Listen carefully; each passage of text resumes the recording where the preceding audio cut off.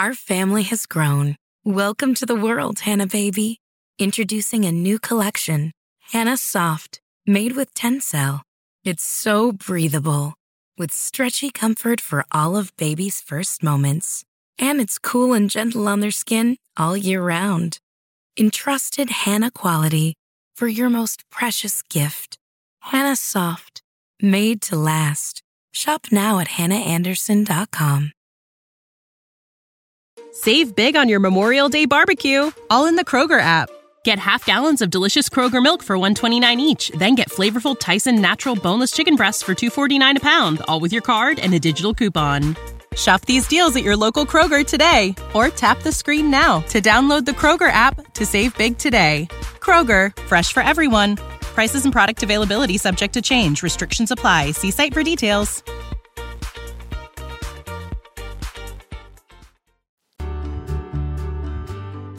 Welcome to the Your Village podcast, Parenting Beyond Discipline. Your Village is the most comprehensive site for evidence-based parenting classes available on demand at yourvillageonline.com. Our 50-plus classes give parents the foundation, steps, and tools for creating strong, healthy relationships with their children, resulting in responsible, cooperative, happy, and successful children and families. My goal is to help parents support their children in finding and reaching their own unique potential. The podcast is a place to learn about all things parenting and get your questions answered. I'm Your Village founder and your host, Erin Royer. Hello, everyone. Okay, so this is the final episode of the 3-part series on parenting styles. I find this information fascinating, how parenting has evolved and will continue to evolve for 2 reasons. One is the more we learn about child development and motivational psychology, the more we can incorporate that into our parenting. And number 2, because the job of the parent is to prepare our children to be successful in the society and culture in which they are raised. So of course, this is going to look different over time as society evolves. As I discussed in the first episode, 2 episodes ago, parents in the 1800s were preparing their kids to take over their same socioeconomic roles in society. Now, there was some movement in status, but it was very rare. Even in the 1950s, parents were preparing their kids the same way. Adults were expected to take a job and stay in it for life. So whether in a factory or in management or any other job, as depressing as that sounds to me and hopefully to you as well, there was no need to raise kids to find their deeper interest, their deeper purpose, or follow their heart.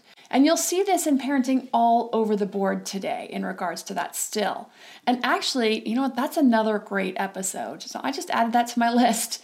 Do we teach our kids to follow their passion, to follow their heart? Is that realistic? If so, how would we do that? But quickly, in next week's episode, I'm going to debunk 5 parenting myths that are actually harmful to both us as parents and to our children. So we're going to go through those. But back to this week's episode.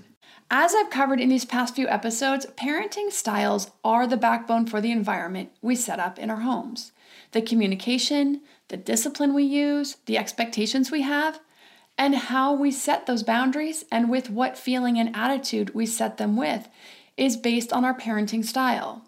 And as I've mentioned, we're all a mix of parenting styles. We fall predominantly into one style, but everyone exhibits traits from several styles at differing times. And I talked about that more in the first episode. So if you're interested in more of that and how to realign yourself with your more core parenting style, if you find yourself getting off balance or too far into one direction or another, I covered that in the first episode. I also covered the 4 initial parenting styles that were studied back in the 1960s and their outcomes in that first episode.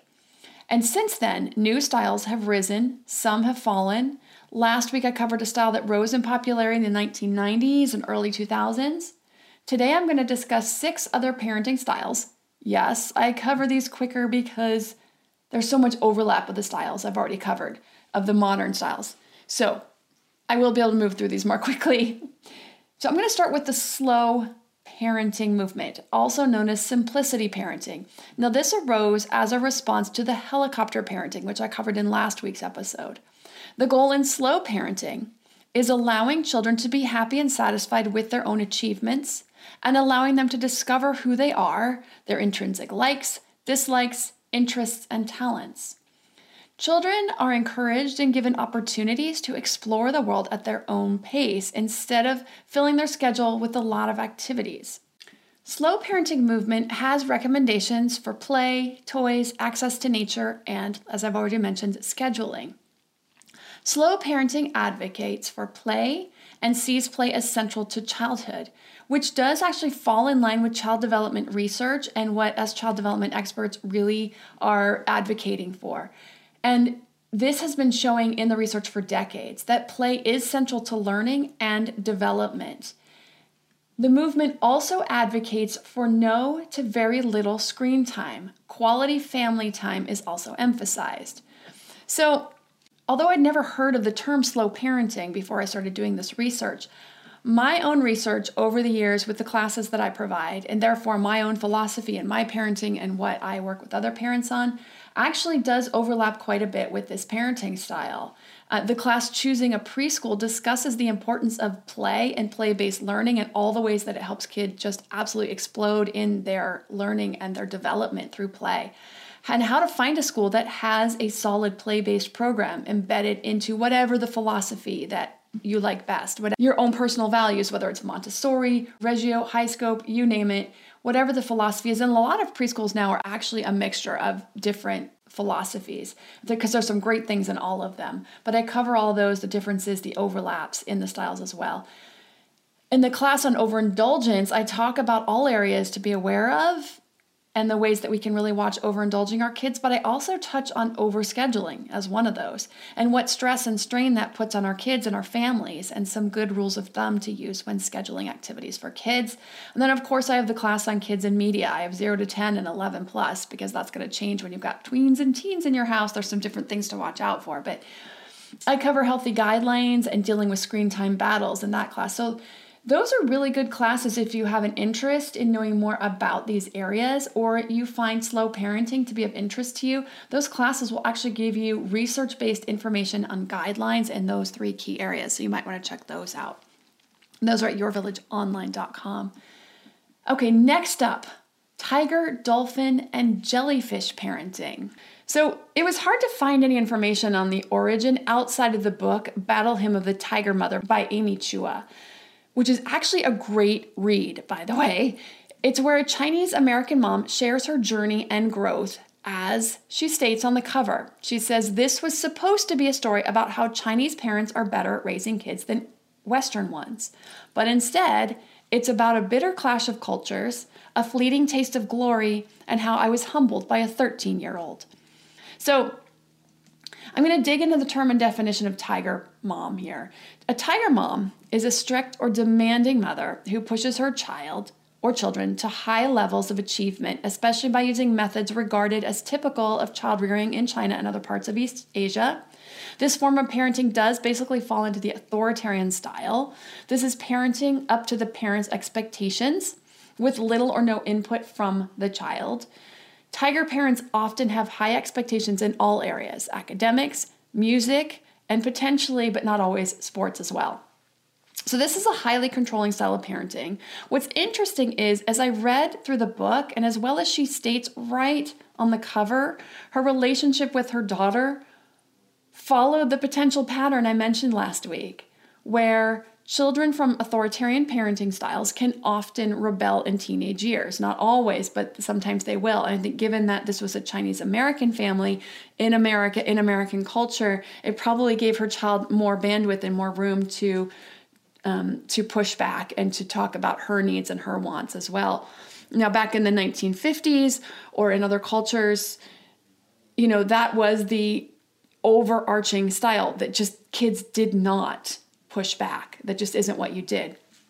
A few of them would. A few would rebel, but it wasn't as common. Nowadays, especially in Western culture, it's very common for most kids to rebel against that very authoritarian parenting style once they're starting to individuate and become very independent in their teenage years. Okay, so it's hard as parents because, again, I mentioned last week, we all have some of each of these styles. I definitely have some authoritarian parenting style in me as well. I have very high expectations for my kids, and sometimes I do come down on them too hard with those, instead of doing it in a more warm parenting style. 90% of the time, I'm very warm, but sometimes I'm just like, I lay down the law, and sometimes it's a little too harsh. So, if we have high expectations and we can see our child's promise and talents, and especially if you come from a culture where this is the norm, that what I say goes, children are to be seen and not heard, children are to obey, it's really hard to allow your child to have input. The cultural pressure to excel is really strong in many families. Children often do not have the motivation to push themselves to such levels on their own unless they have some kind of natural or inborn drive for that particular area of interest. You might want to think of Bill Gates with his incessant reading and thirst for knowledge when he was a child. Like, his parents never had to be like, you need to read. He was reading constantly, just constantly ingesting information. He had a huge thirst for knowledge. You want to think about Taylor Swift with music. 12, 13, and she just shot to fame. She had a natural talent and she had a drive and she had an interest. But, parents come from a good place. They want their children to reach their full potential. They want to push them hard to excel in all areas. Now, if you've been a part of any sports, you have probably seen this in sports. There's almost always a few parents in a sports team or a sports event where you can attest to the pressure that they see parents put on their kids. Although, I'm sure it's pushed in academics in some families, or music in other families, or performance in other families. When we see our kids with this talent, when we see them excel in an area, we want to do everything we can to give them the opportunity to make sure that they excel. Now, for some parents, it's out of their own regrets of not having worked hard enough in whatever area it is, in their own sport, baseball, in school, in music, in swimming, in arts, whatever it is, in acting. And they felt like they could have been something, or they could have done something with it as a career, and they didn't. And they wish their parents had pushed them harder. And so they do that with their kids. They don't want their child to have those regrets, and that's out of love. So that's hard. So I want to talk about the other two styles. Then I'm going to circle back around to this, because you want to do this with some balance. There's a way to handle these situations in ways that are more empowering to our children. That's really what we want to do. We want to empower them to make the choices that are right for them. And I'll get to that right after a word from our sponsors. This episode is sponsored by ByHeart. ByHeart is an infant nutrition company whose mission is simple: make the best formula in the world. Using the latest in breast milk science, ByHeart created a clinically proven, easy-to-digest infant formula that's made with organic, grass-fed whole milk, certified clean ingredients, and features a patented protein blend that gets closest to breast milk. Our blend includes the most abundant protein found in breast milk, alpha-lac, as well as lactoferrin, the #1 protein found in colostrum, along with broken down, partially hydrolyzed proteins. ByHeart is an easy-to-digest formula. In addition to its patented protein blend, our formula includes prebiotics and an 80-20 whey-to-casein ratio like in early breast milk, which is tailor-made for a newborn's digestive system. ByHeart is the only U.S.-made infant formula to use organic, grass-fed whole milk, not skim. Curious about ByHeart? Redeem your welcome offer at byheart.com/podcast with the code PARENTING for a limited time. Additional terms and conditions apply. These later years of childhood have been flying by. As a mom, I want to not just be available to my kids during these last years they have at home, but I want to feel good and have the energy I need to keep up with their schedule and my own. So my health is a top priority. Equilibria is a woman-owned wellness brand with unique science-backed products that help bring your mind and body back into harmony. You're not alone on your wellness journey. Every customer gets one-on-one support to help you meet your goals. EQ's Daily Women's Microbiome Defense is a 3-in-1 capsule that supports your digestive health and promotes gut barrier protection. A healthy gut positively impacts immunity, mental health, sleep, digestion, and skin health. It helps regulate digestion, immunity against bad bacteria, and improve nutrient absorption. The gut has been called the second brain because it contains more than 100 million nerve cells. It is a vitally important piece to our overall health, both physical and mental. So to make sure my gut is working at its potential, I started taking EQ's Daily Women's Microbiome Defense to improve my digestion and nutrition absorption, boost my overall immune health, and help with sleep and stress as a bonus. Head to myeq.com and use code PARENTING for 15% off Equilibria's microbiome defense and much more. That's myeq.com and use code PARENTING at checkout for 15% off site-wide today. Now that we're back, I'm going to get more into the tiger, dolphin, and jellyfish parenting styles. So as a response to the tiger mother phenomenon in the book, Shimi Kang wrote a book called The Dolphin Way, A Parent's Guide to Raising Motivated Kids Without Turning into a Tiger. She also coined the term jellyfish parent. And these fall right in line with the original styles. Tigers are the authoritarian parenting, dolphins are the democratic style, and jellyfish are the indulgent or permissive parents because they have no spine. Jellyfish have no spine, so it's parents who are kind of bowled over by their kids and let their kids do and have what they want and don't set boundaries. So I want to make these connections where I swing back around to how I recommend and how I've handled the experiences of when your children are showing a particular talent, but they're just not feeling it and they're just really struggling to, they're just not finding the joy in it anymore. So if you've been listening to me for a while, you also know that I have 2 kids who showed a ton of promise in swimming. My older son swam from ages 6 to 8. He took a break for a year and a half and then went back from 9.5 to 12 by his very own choice. And actually, I was so surprised when he said he wanted to go back to swimming. I asked him repeatedly for a month if he was sure he wanted to go back to swimming. But he did. He was very sure he wanted to go back. So he had made all kinds of championship cuts. Junior Olympics, Western age group championships, coastal championships. Every single year, every single age group, he was making age group cuts from the very beginning. And he went to championship meets and was placing in those meets every single age group. But at 12, he was just done. Swimming is a year-round sport, and they push kids hard. 1.5 to 2 hour practices in the pool, 5 to 6 days a week for years on end. There's a break in the summer for like 2 weeks. So no wonder kids burn out on this sport. And my daughter was the same. She quit several times. And then when we moved to San Diego, she was started up again, then quit again. She came out in tears one day from practice. And I'm like, we're done. It was too much.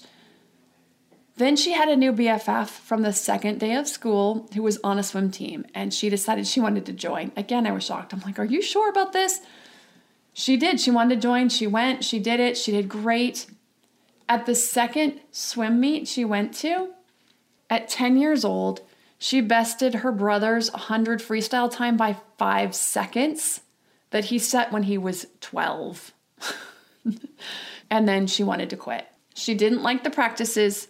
She didn't like the meets. She wasn't enjoying any of it. So here's my stance. As a professional and as a mom, and as someone who feels like we all know ourselves better than anyone else, and that means our kids know themselves better than we know them, I had to listen to my kids. I have to listen to them.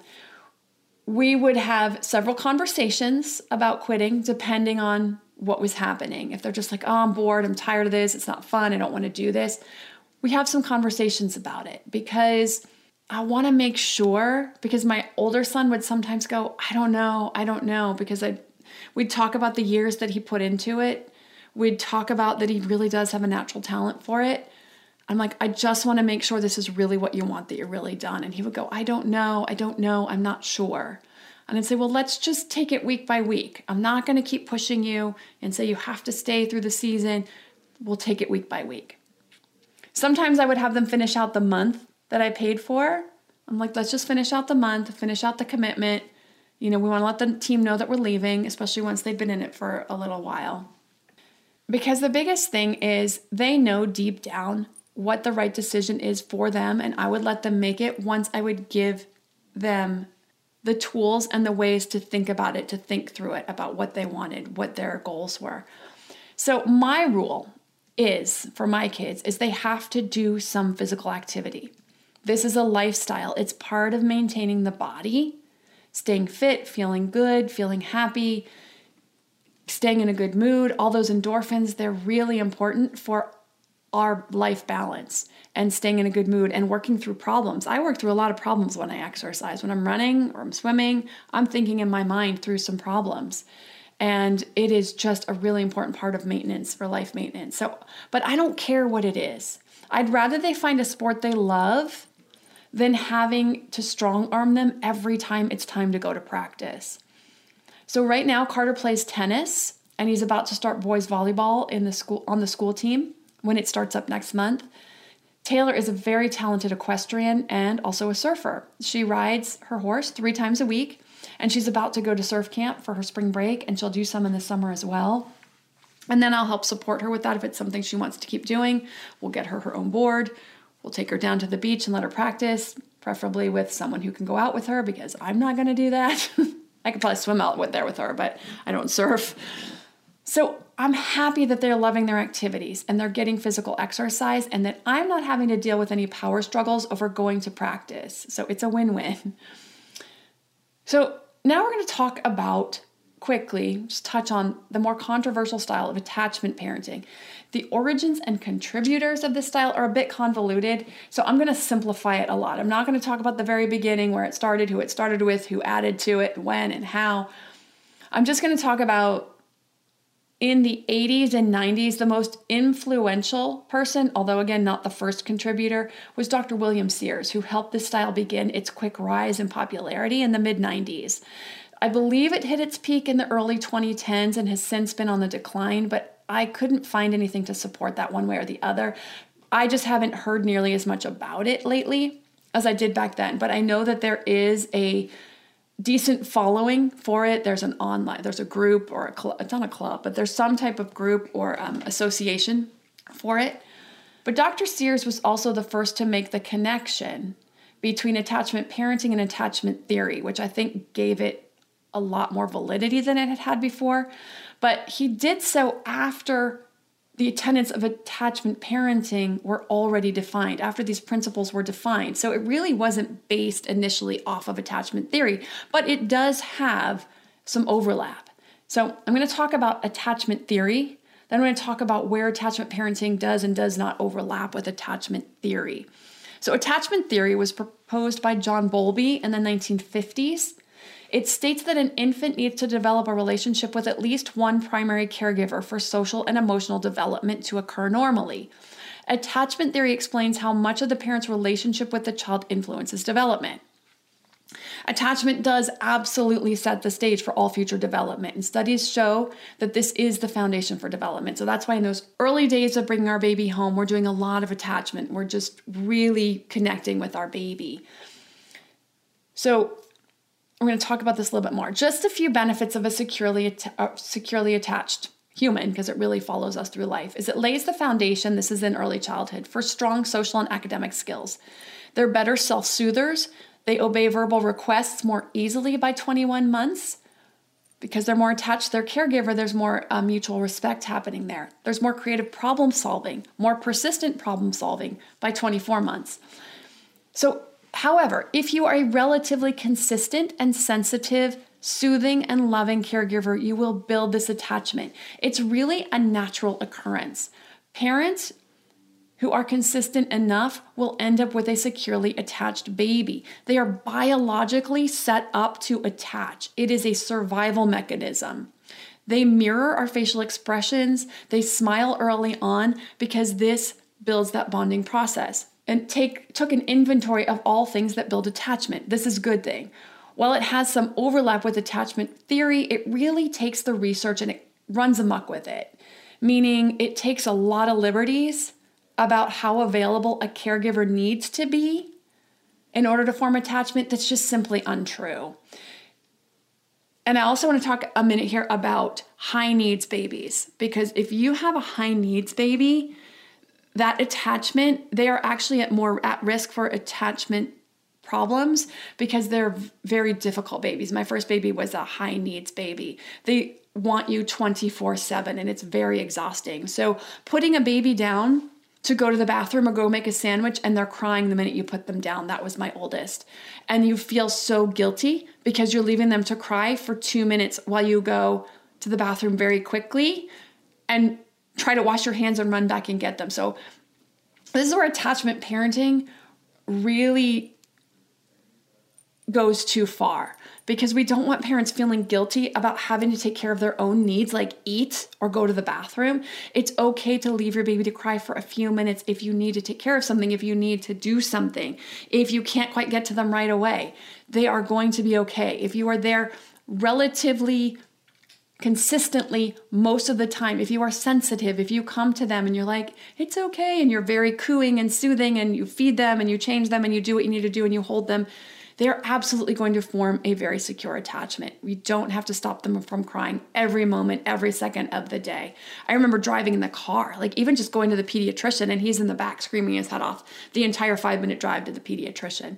And I would get so stressed because I had read some of the attachment parenting, and it was very popular then. And I was like, my baby's crying. I'm leaving my baby to cry. And I realized, I'm like, Erin, you have to get to the doctor's office. He needs to have his checkup. He will be okay. And I had to realize that it was okay for him to sit in the back of the car and cry. But it did keep me home. I was not able to go out and do a lot of things with him, to get out and see other people. And it was very isolating. So if you have a baby, or you had a baby like this, or you went through this experience, you'll know exactly what I'm talking about, how stressful that is.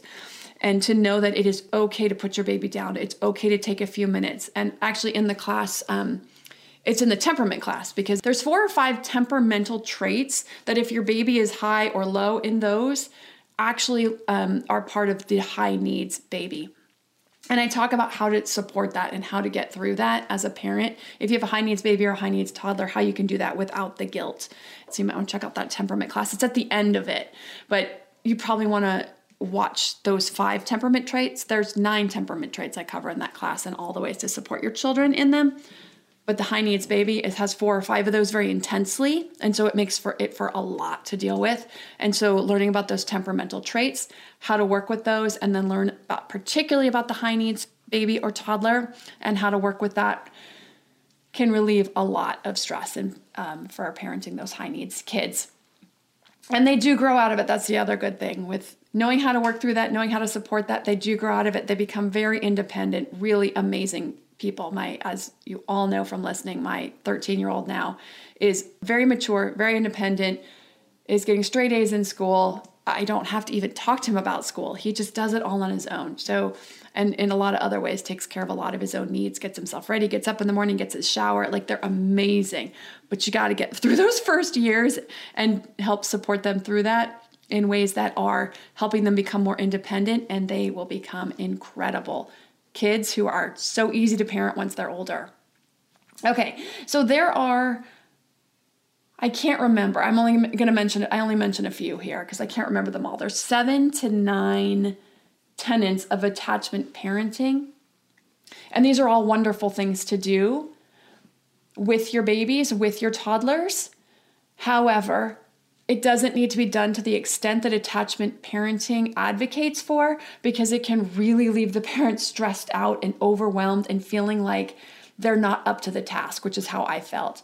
The bar is set really high, and it can make parents feel really inadequate, leave them exhausted, which is just not good for the bonding and the relationship. It can lead to resentment for the parent on the part of the child, which we don't want to build resentment. So allowing some more room for the parent to have a little bit of room for themselves, to be like, I just need to go to the bathroom, make a sandwich, and not feel guilty about that. I just need to go in the other room for a minute. I need to hand my baby off to someone else, whatever that is, and relieve some stress and not feel like you have to be available to this degree.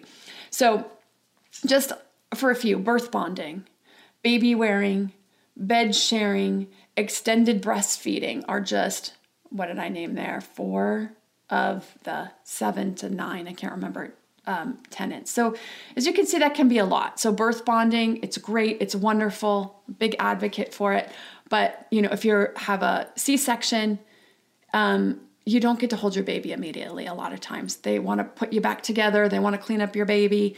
If it takes a few minutes before you get to hold your baby, I know it's really hard. I was laying there. I had the same thing. I'm laying there and I'm just waiting for them to bring my baby. I wanted to hold him so badly. But it's okay. It'll be okay. I think I didn't get to see him. I did get to see him right away. I'm trying to think. But, they took a few minutes to clean him up before they gave him to me. Baby wearing is great. I loved baby wearing. But if your back is killing you, when you're home during those first weeks with baby and you've got to throw some laundry in, you've got to, take care of some lunch, you got to put baby down. That's fine. I have some parents who they can't carry baby at all. They have a really bad back and they just can't. But if you're sitting and holding baby, attachment is going to happen. Extended breastfeeding is another one that's really hard for some parents.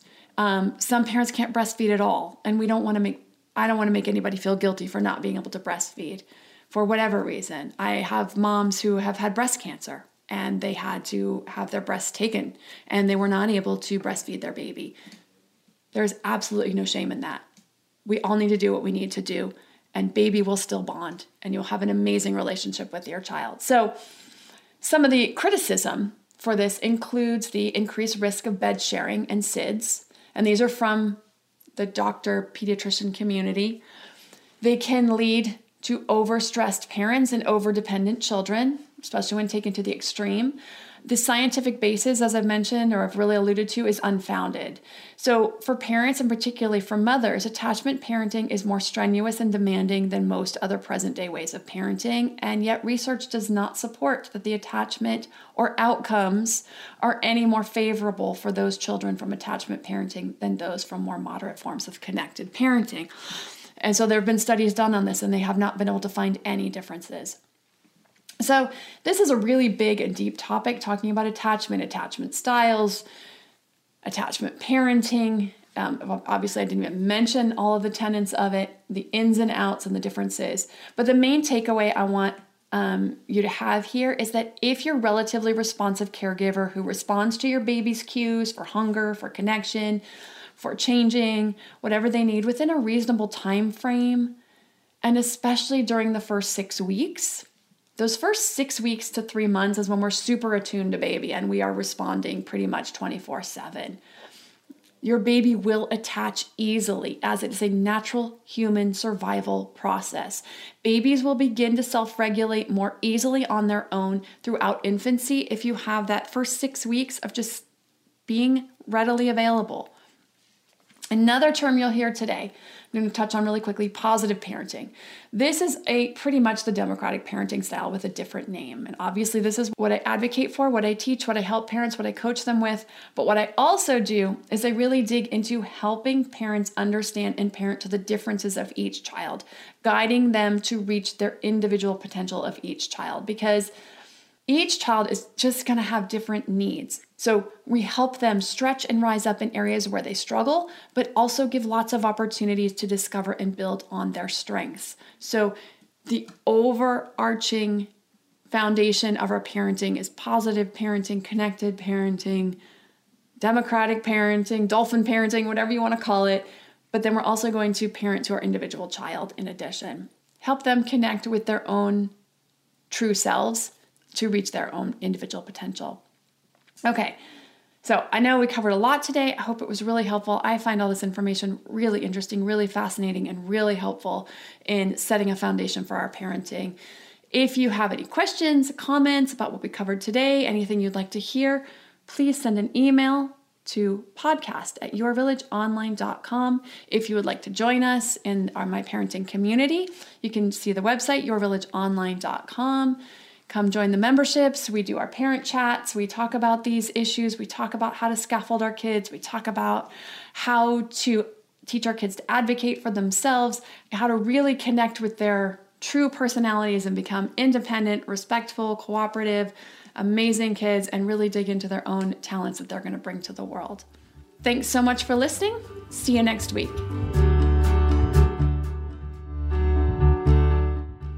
When the Lexus IS went all in on the sports sedan, people noticed.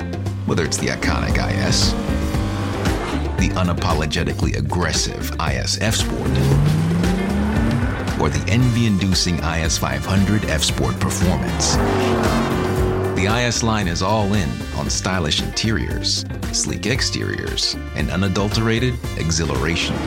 Click the banner to discover more. Experience amazing at your Lexus dealer. Our family has grown. Welcome to the world, Hannah baby. Introducing a new collection, Hannah Soft, made with Tencel. It's so breathable, with stretchy comfort for all of baby's first moments. And it's cool and gentle on their skin all year round. Entrusted Hannah quality for your most precious gift. Hannah Soft, made to last. Shop now at hannahanderson.com.